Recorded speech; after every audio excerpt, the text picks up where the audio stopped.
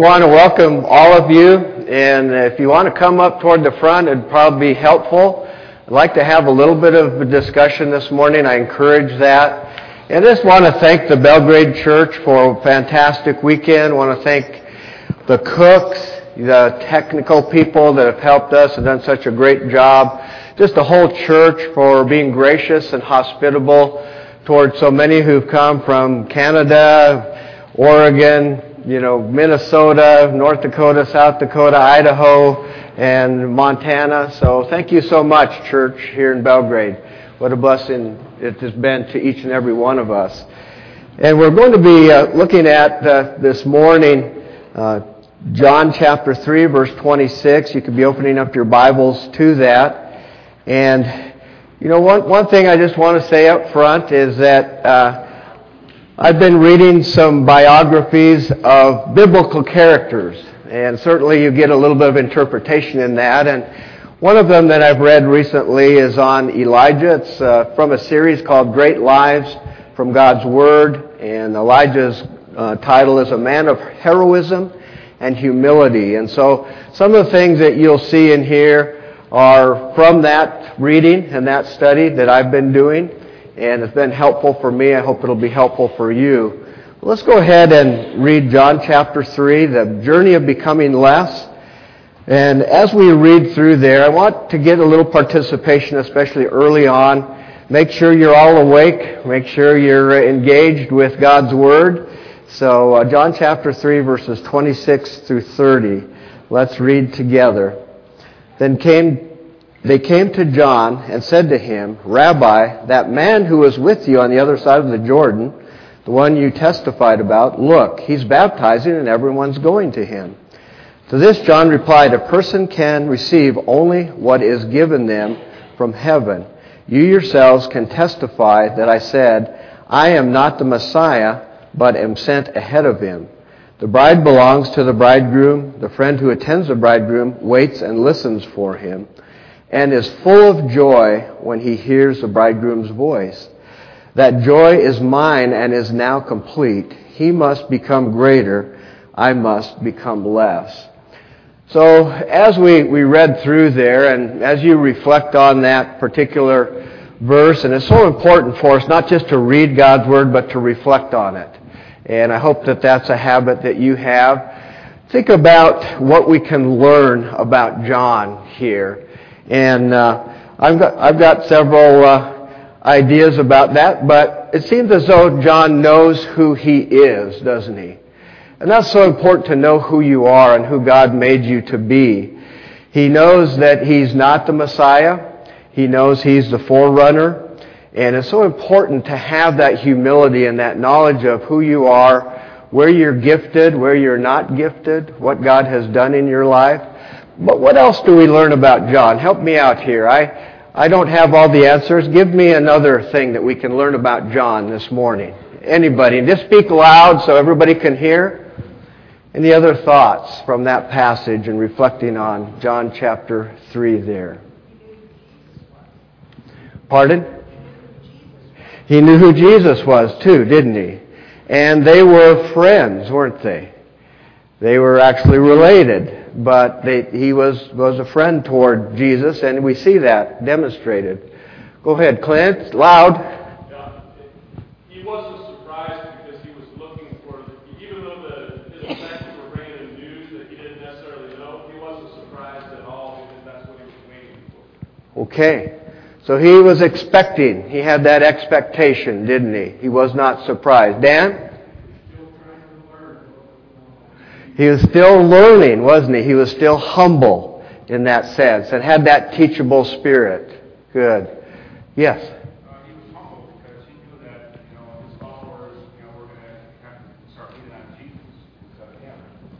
He's actually starting to transfer that, wasn't he? And being humble enough to say, hey, you guys are going to have to go this direction. I've fulfilled my purpose, basically. Another one. Good. Good responses. He was joyful. He had complete joy, didn't he? It wasn't a competition between he and Jesus, was it? He was very joyful that Jesus was doing what he's supposed to be doing, and he was joyful to do his part as well. Bruce? So John was an attractor, and then turned into Christ. That's the same way our lives should be. We should be attractors, and we should turn the spotlight on Christ.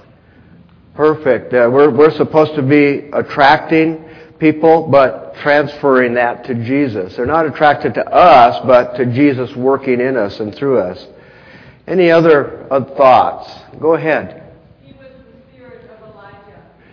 Spirit of Elijah. Boy, I like that. We're going there this morning. So, as you might have seen if you read ahead a little bit.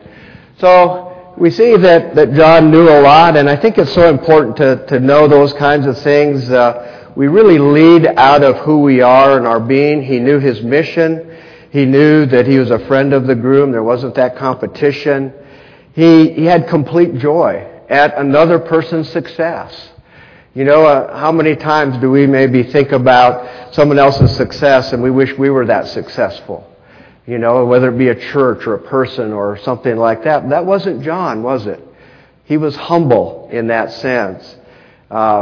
We think about his statement, I must become less. Just an attitude of submission is what we really see. And that's really what this journey of becoming less is. It's really a journey of submission that all of us are on. And so we're going to go to the next slide here. And the question just is, what are some leadership principles that we could learn either from John the Baptist or that have kind of stuck with you through the weekend? What are some leadership principles that we can learn from John or simply from the weekend? I'll start. Leading by example is always a good thing, but first, be a good follower. Good leaders are first of all good followers, and that's so important for us to think about. Give me another one, something else you can either learn from John or you heard this weekend that might be a good leadership principle, or if we want to use the word influencer principle or servant principle. Humility. Good. That's a good one. What else? Pam? Stand up for what is right, even in the face of adversity. Okay, stand up for what is right, even in the face of adversity. And we definitely see that in John, don't we? You definitely. Another one. Anybody? Go ahead. I think a good leader always makes someone else the hero. In this case, he's making the hero. Okay, good. Good point. So you're trying to let other people have the spotlight. You don't have to have it. You know, and a lot of us would probably rather not be up front, but we know that God has called us to be up front, so we submit to that and we do that as well. Clint?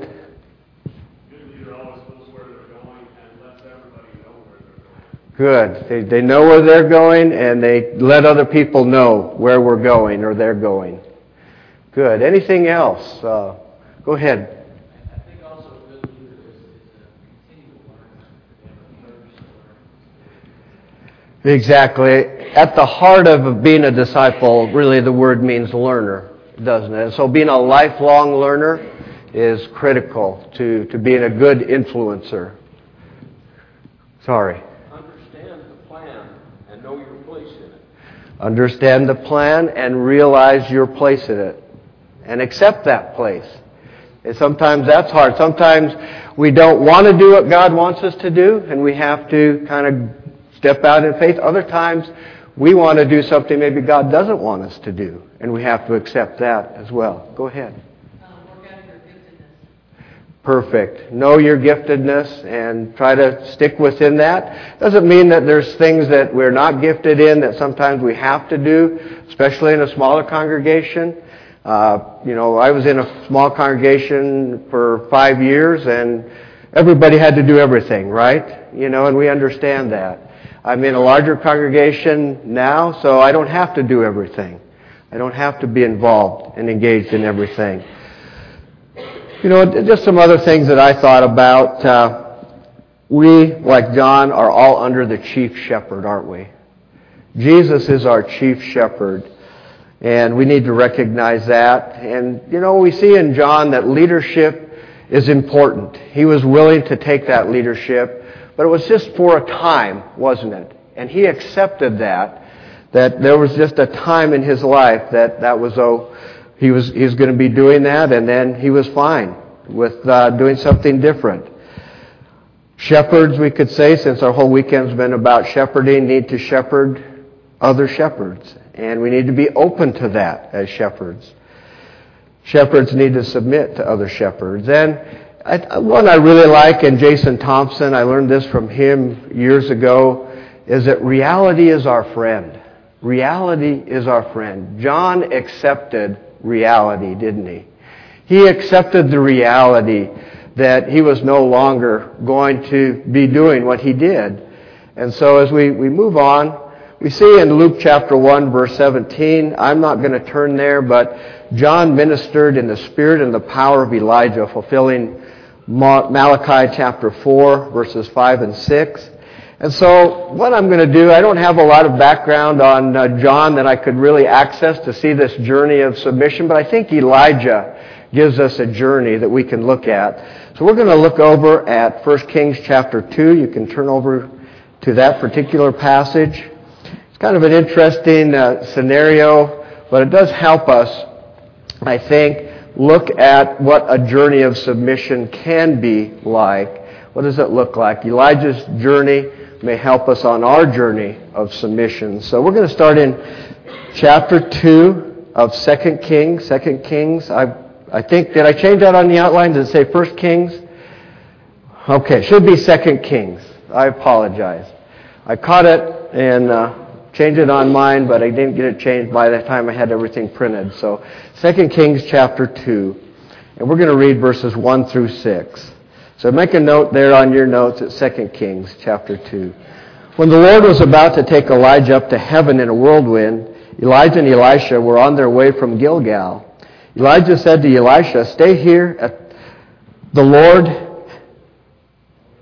Lord, he says, wants me to go to Bethel," or says, "sent me to Bethel." But Elisha said, "As surely as the Lord lives and as you live, I will not leave you."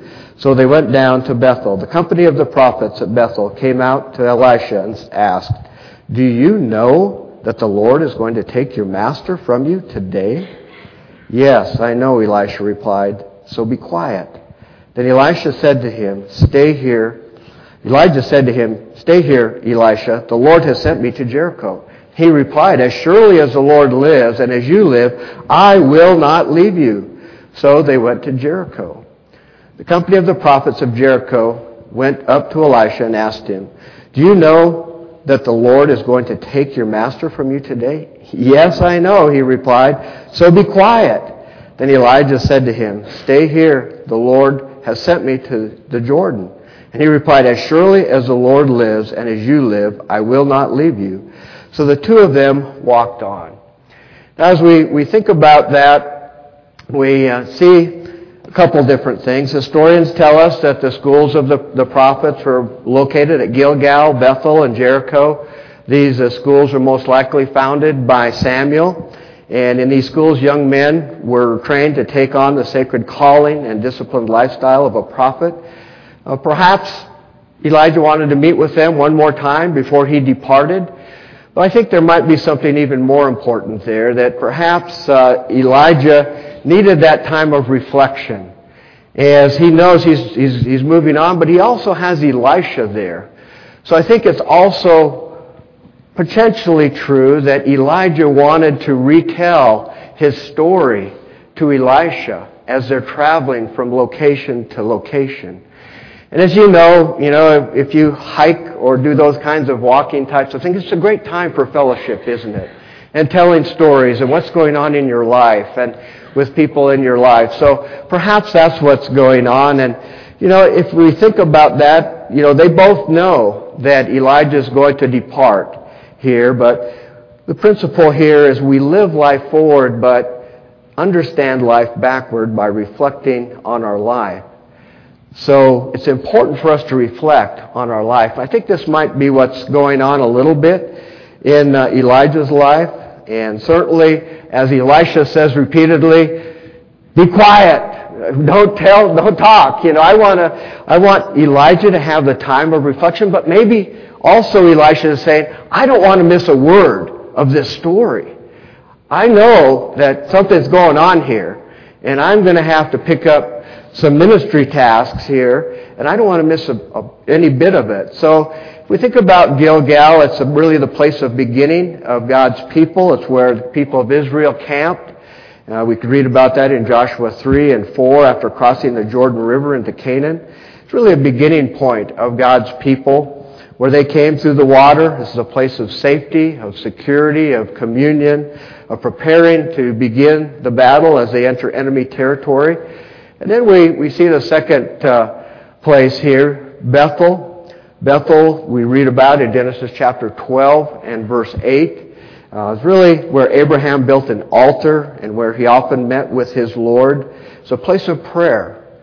Bethel means house of God, and perhaps Elijah reflected on the places and the times of prayer throughout his life as he walked those streets. We know Elijah was known for his prayer, right? James chapter 5. He was a man of prayer. And so perhaps the shared story of these crises with Elisha was going on as well, because don't crises drive us to prayer?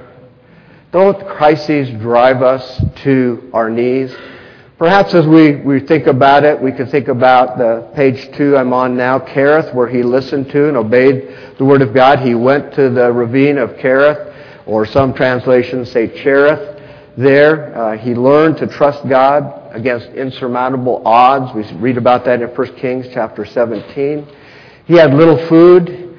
He had no shelter. He was a wanted man. He had basically a bounty on his head from Ahab and Jezebel. And yet, we see a second area maybe where we think about, again, he obeyed the word of the Lord and went to Zarephath. He stayed with the widow and her son. And you think about this, when God calls you to a new place, don't you think things are going to get better? Isn't that kind of what we have a tendency to think? Things didn't get better for Elijah, did they? They got worse. He gets there, the widow has no food, right? Or she's running out. And so he's thinking, oh, great. I mean, I find Elijah, I'm thinking, oh, great, God. You took me from one bad place to a worse place. What's going on here? And so, again, he stayed with the widow and her son where they were about to starve to death. At that place, he brought their daily needs before his God, and his faith had matured even to the point that he could take the widow's son into his arms and breathe new life into him. We read about that in 1 Kings chapter 17 there. And, you know, when we think about that aspect of ministry, we could all say that we have the ability to give new life to people through Jesus, right? We all have that ability. We all have the good news of the gospel to share, to give them hope, to give them that new life, just like Elijah did in that sense. Well, then we get to Jericho, and certainly most of us are familiar with Jericho, a place of battle, Joshua 5 and 6, a place where God's people made great strides against the opposition. And as Elijah is there, perhaps he thought about the battles of his own life. Perhaps he thought about the battles where he faced the forces of Baal, and God won a tremendous victory in 1 Kings 18. Or perhaps the numerous conflicts that he had with Ahab and Jezebel, or when he waged his own personal battle against burnout and depression. That's something we have to guard against, isn't it, as shepherds? Guard against that burnout and that depression. And certainly we can learn a lot just from studying that aspect of Elijah's life. But certainly we also understand that we're all involved in a spiritual battle, aren't we? And we all have had many battles in our own lives too. So as we think about Jordan, really, for Elijah it wasn't a place of death, but it was a place of departure. But as we think about that, it's really kind of a place of submission as well. We think about not just physical death, but death to ourselves. And we certainly talked a little bit about that this weekend, haven't we? We've talked about how Elijah, in a sense, denied himself, took up the cross daily and followed him. And certainly we have to do that. But perhaps Elijah remembered those days when he died to his own wishes his own plans, he surrendered himself. These two, he may have shared with Elisha. And you know, it's interesting to see that Elijah went wherever God wanted him to go, even if it was a worse place than where he was before. And he went whenever God said. It said God told him, and Elijah went. You know, that was just his attitude. If God said it, I believe it, that settles it, that's what I'm going to do. That's the kind of person that Elijah was. And so he learned to rely not on himself. He relied to learn on God. And he learned to not just think about my will be done, but thy will be done.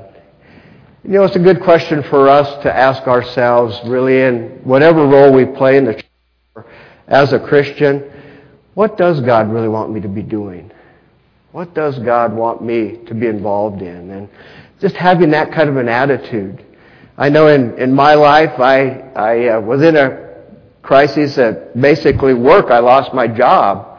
And, which is incredible because I wasn't doing anything bad, but the whole corporation changed and everything. And, it came clear that in praying that God wanted me to go somewhere out of Great Falls. That wasn't what I wanted to do. I kind of went kicking and screaming out of Great Falls. But when I got to Ellensburg, Washington, I realized God had a reason for me to be there.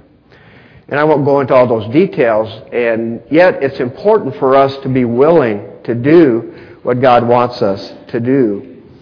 And so the self-denial of Luke 9:23 does not come naturally. It must be learned and relearned. And certainly Elijah's life was a life of power because he welcomed the death of his own desires.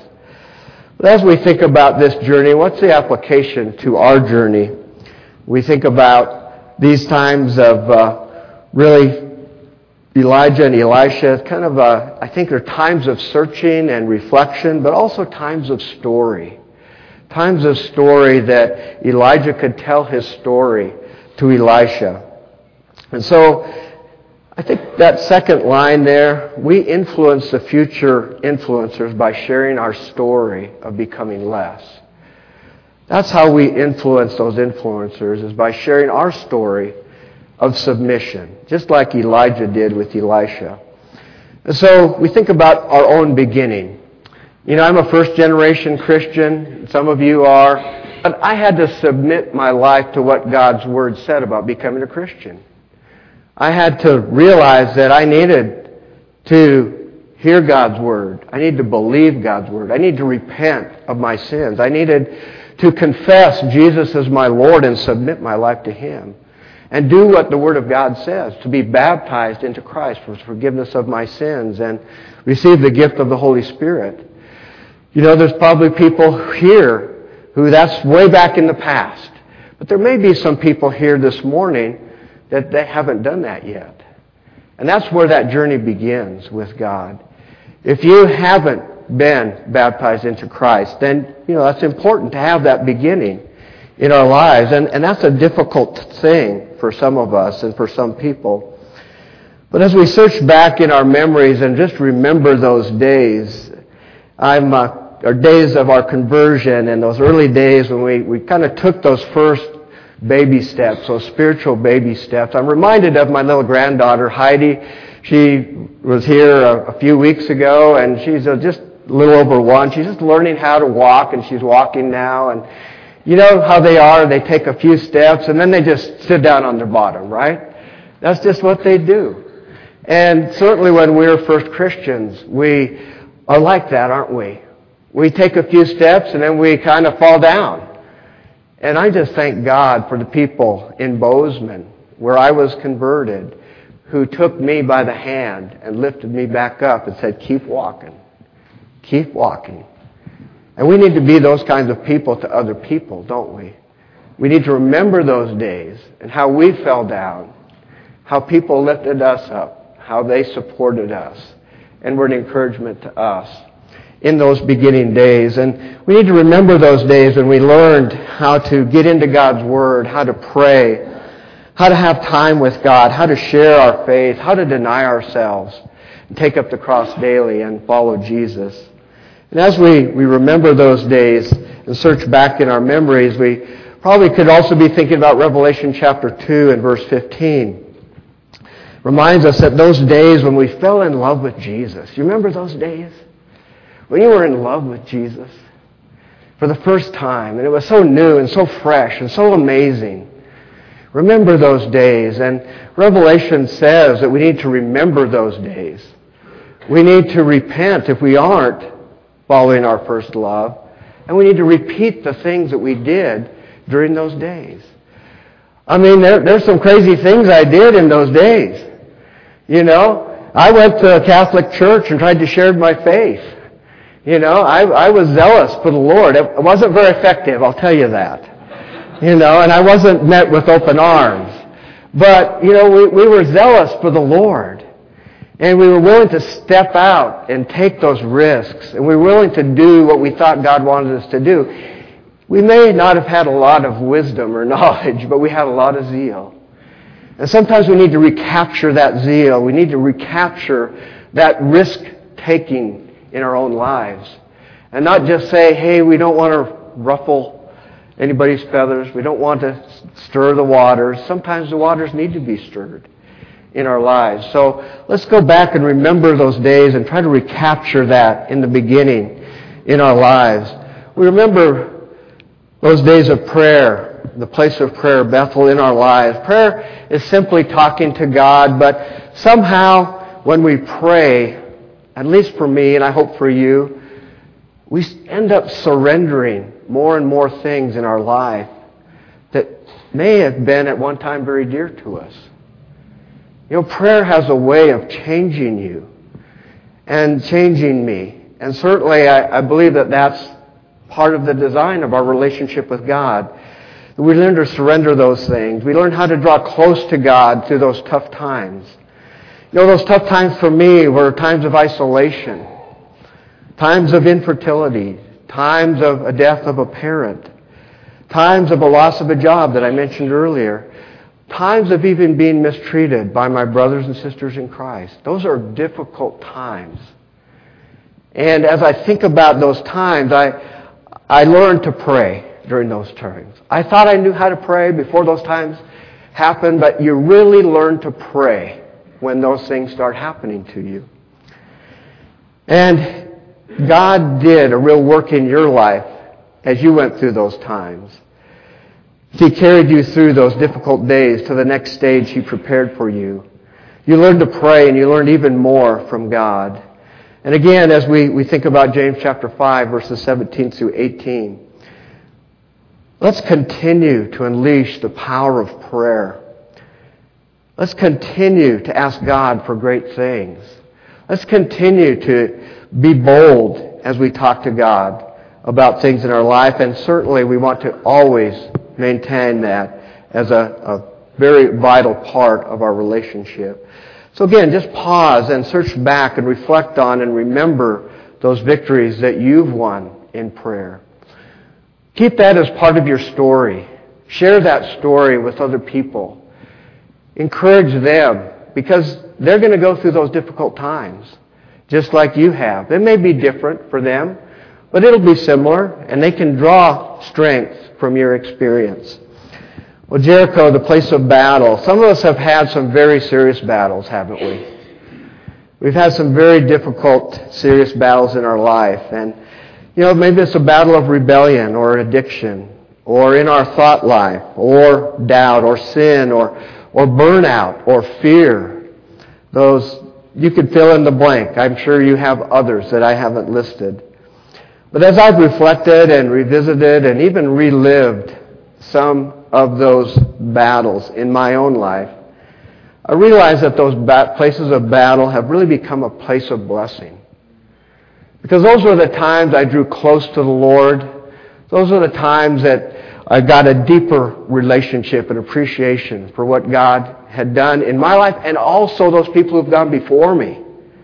I heard a story last night that just, you know, almost brought me to tears. I don't think it showed in the conversation, but as I reflect on it, I realize how many people sacrificed for my salvation. And the elders in Bozeman and what they did and other people. I mean, it's just amazing to reflect on what they went through and realize how much they loved the lost in their community. Us lost college students, and boy, was I lost. We remember those battles. And those battles are places of blessing now in our lives. And we can bless other people by sharing about those battles and how God carried us through and took us through those difficult times in our lives. But how many of us have found ourselves in a situation in life, a place in life that doesn't make any sense at all? Maybe you've been a star performer at work, you've had awards given to you, and you realize you're not going to have a job in a month. Doesn't make sense, does it? I've been through that experience. It doesn't make sense. And I think that happens to all of us, where we're at a place in our life that we really doesn't make sense to us at all. But that's a battle. And certainly the important thing to remember is that God is still working. God is still working. He has worked, He is working, He will work in the future. But we all learn more from God when we're in that crisis or those conflicts or those tough times than we do when things are easy. And the thing that helps me when I go through those times, I know I'll have those times in my future as well, is just asking the question. It's very helpful for me. What are you doing, God? I'm trying to see your work here. Help me see it. Help me be open to it. Well, again, the place of Jordan, the place of death. Not just physical death, but death to the self-life. It's really that journey of submission that we've been talking about this morning. The place where we learn to die to our own wishes, our own plans, our fleshly, our selfish nature. When we do what is right, when it feels wrong, that's when we really grow.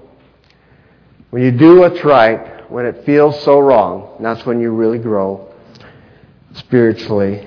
So we learn and we relearn that self-denial of Luke chapter 9, verse 23. If anyone would come after me, he must deny himself, take up the cross daily, and follow me. And it's a lifelong process. It's not that you'll never master that and say, okay, I'm beyond that now. That's going to be an ongoing process in your life. It starts in the beginning when you submit your life to Jesus as your Lord. It continues in prayer. It benefits us in our spiritual battles as we grow in self-denial. And as that happens, we have more and more peace in our lives. So we'll go back to 2 Kings chapter 2 and verse 7. Let's pick up in verse 7. Thinking about the next influencers. Here we go in verse 7. 50 men from the company of the prophets went and stood at a distance facing the place where Elijah and Elisha had stopped at the Jordan. Elijah took his cloak, he rolled it up, he struck the water with it. The water divided to the right and to the left, and the two of them crossed over on dry ground. Kind of reminds us of the Red Sea, right? When they had crossed, Elijah said to Elisha, "Tell me, what can I do for you before I am taken from you? Let me inherit a double portion of your spirit." Elisha replied. Wow, what a big vision he had. "You have asked a difficult thing," Elijah said. "Yet, if you see me when I am taken from you, it will be yours. Otherwise, it will not. As they were walking along and talking together, I love that. Walking along and talking together. Suddenly, a chariot of fire and horses of fire appeared and separated the two of them. And Elijah went up to heaven in a whirlwind. Elisha saw this and cried out, my father, the chariots and horsemen of Israel." And Elisha saw him no more. And he took hold of his garments and he tore it in two. Elisha then picked up Elijah's cloak that had fallen from him and went back and stood on the bank of the Jordan. He took the cloak that had fallen from Elijah and struck the water with it. "Where now is the Lord, the God of Elijah?" he asked. When he struck the water, it divided to the right and to the left, and he crossed over. The company of the prophets from Jericho who were watching said, "The spirit of Elijah is resting on Elisha." And they went to meet him and bowed to the ground before him. So as we see that. We see the next generation, right, is there. We see that 50 men who are being influenced by this sequence of events. We have to realize that our lives are always being watched, aren't they? As leaders, we're always being watched, and we can have the potential to always have a positive influence on those that are around us. Now, you don't want to think about that too hard, because it could be kind of scary. But it's important to recognize it and always try to seek the Lord in whatever we're doing. But we can also be really encouraged and learn from Elisha's big vision for the future. He was a person of faith. He was a man of faith, Elisha was. And so we see that maybe these are the kind of people we need to be looking for. People who have a big vision. People who have faith for us to influence. Who are those people around us? Who are those people? We see that they were friends. They're walking and talking together like friends, or maybe even family. Elisha calls him his father. Maybe it's a spiritual father in that sense. We understand that. We comprehend that. But certainly we want to have an influence on those people that we can be friends with. And that's the kind of relationship that we want to have with them. Another thing that we could observe is that certainly Elisha has proved to be faithful. He was like, as Swindoll calls it, he was like a defensive back on a wide receiver. If you just excuse that if you're not a football fan, but sometimes you say that the defense was so tight that the guy was in my shirt. That's how tight the contact was and the defense was. And that's really what Elisha was to Elijah. He said, I'm on you like glue. I'm not leaving you. I don't want to miss out on this blessing. And so those are the kind of people that we're looking for, faithful people to have an influence in the next generation. Perhaps another thing that we could think about is that God always has people who will carry on His mission. If I did die today, someone else would step up. I'm confident of that. I hope that doesn't happen. But if it happened, I'm confident that God has people who will carry on His mission. The faithful people. Elisha was faithful, 2 Timothy 2:2. The kind of people we should be looking for to influence the next generation. Entrust to reliable people who will then be able to teach others. That's what we should be looking for. And I'm certain that Elisha recalled his days with his friend and mentor, and those memories were a huge strength to him. Well, as we think about this, we had a great introduction this morning already. Someone said he was a learner, right? So disciples are learners, right? And that's what we're all supposed to be. So I've got an acronym for you. L is for longing. We have to have that desire to learn and to grow. And certainly, I think all of you probably have that, having been here for the weekend. All of you that have been here this weekend, you are hungry to learn and to grow. You have that longing to learn and to grow and to become more what God wants you to become, and to become more influential in people's lives. The E could stand for effort, making a concerted effort to become better equipped. There's many passages in the New Testament say, make every effort to do what? To do many different things. But we need to be making the effort to learn, but making that effort to continue to grow and become better equipped. The A, we could say, is admission. We admit that we need more training, that we can grow more, that we can be more humble. The R, we could say, is realization. That realizing that we can only lead as far as we are growing. God wants us to grow throughout our lifetime, but we can only lead as far as you are growing. That's kind of a challenge for me. I need to keep growing, right? So that I can keep leading people as far as I am growing. And as for nurturing. Nurturing the next generation and each next generation. We need to have that next generation thinking. I think Elijah had that. Elijah demonstrated that by attaching Elijah to himself. But we also need to think about that in our parenting. What am I teaching my children, if we still have children? What am I teaching my grandchildren? Think about those next generations and what the kingdom of God will look like in their lives and trying to be a positive influence for them. So that's all I have. Thank you for your time and your attention. Thank you for your early participation this morning. God bless. We've got a little bit of time for a break. It looks like Chris is going to come up and say something.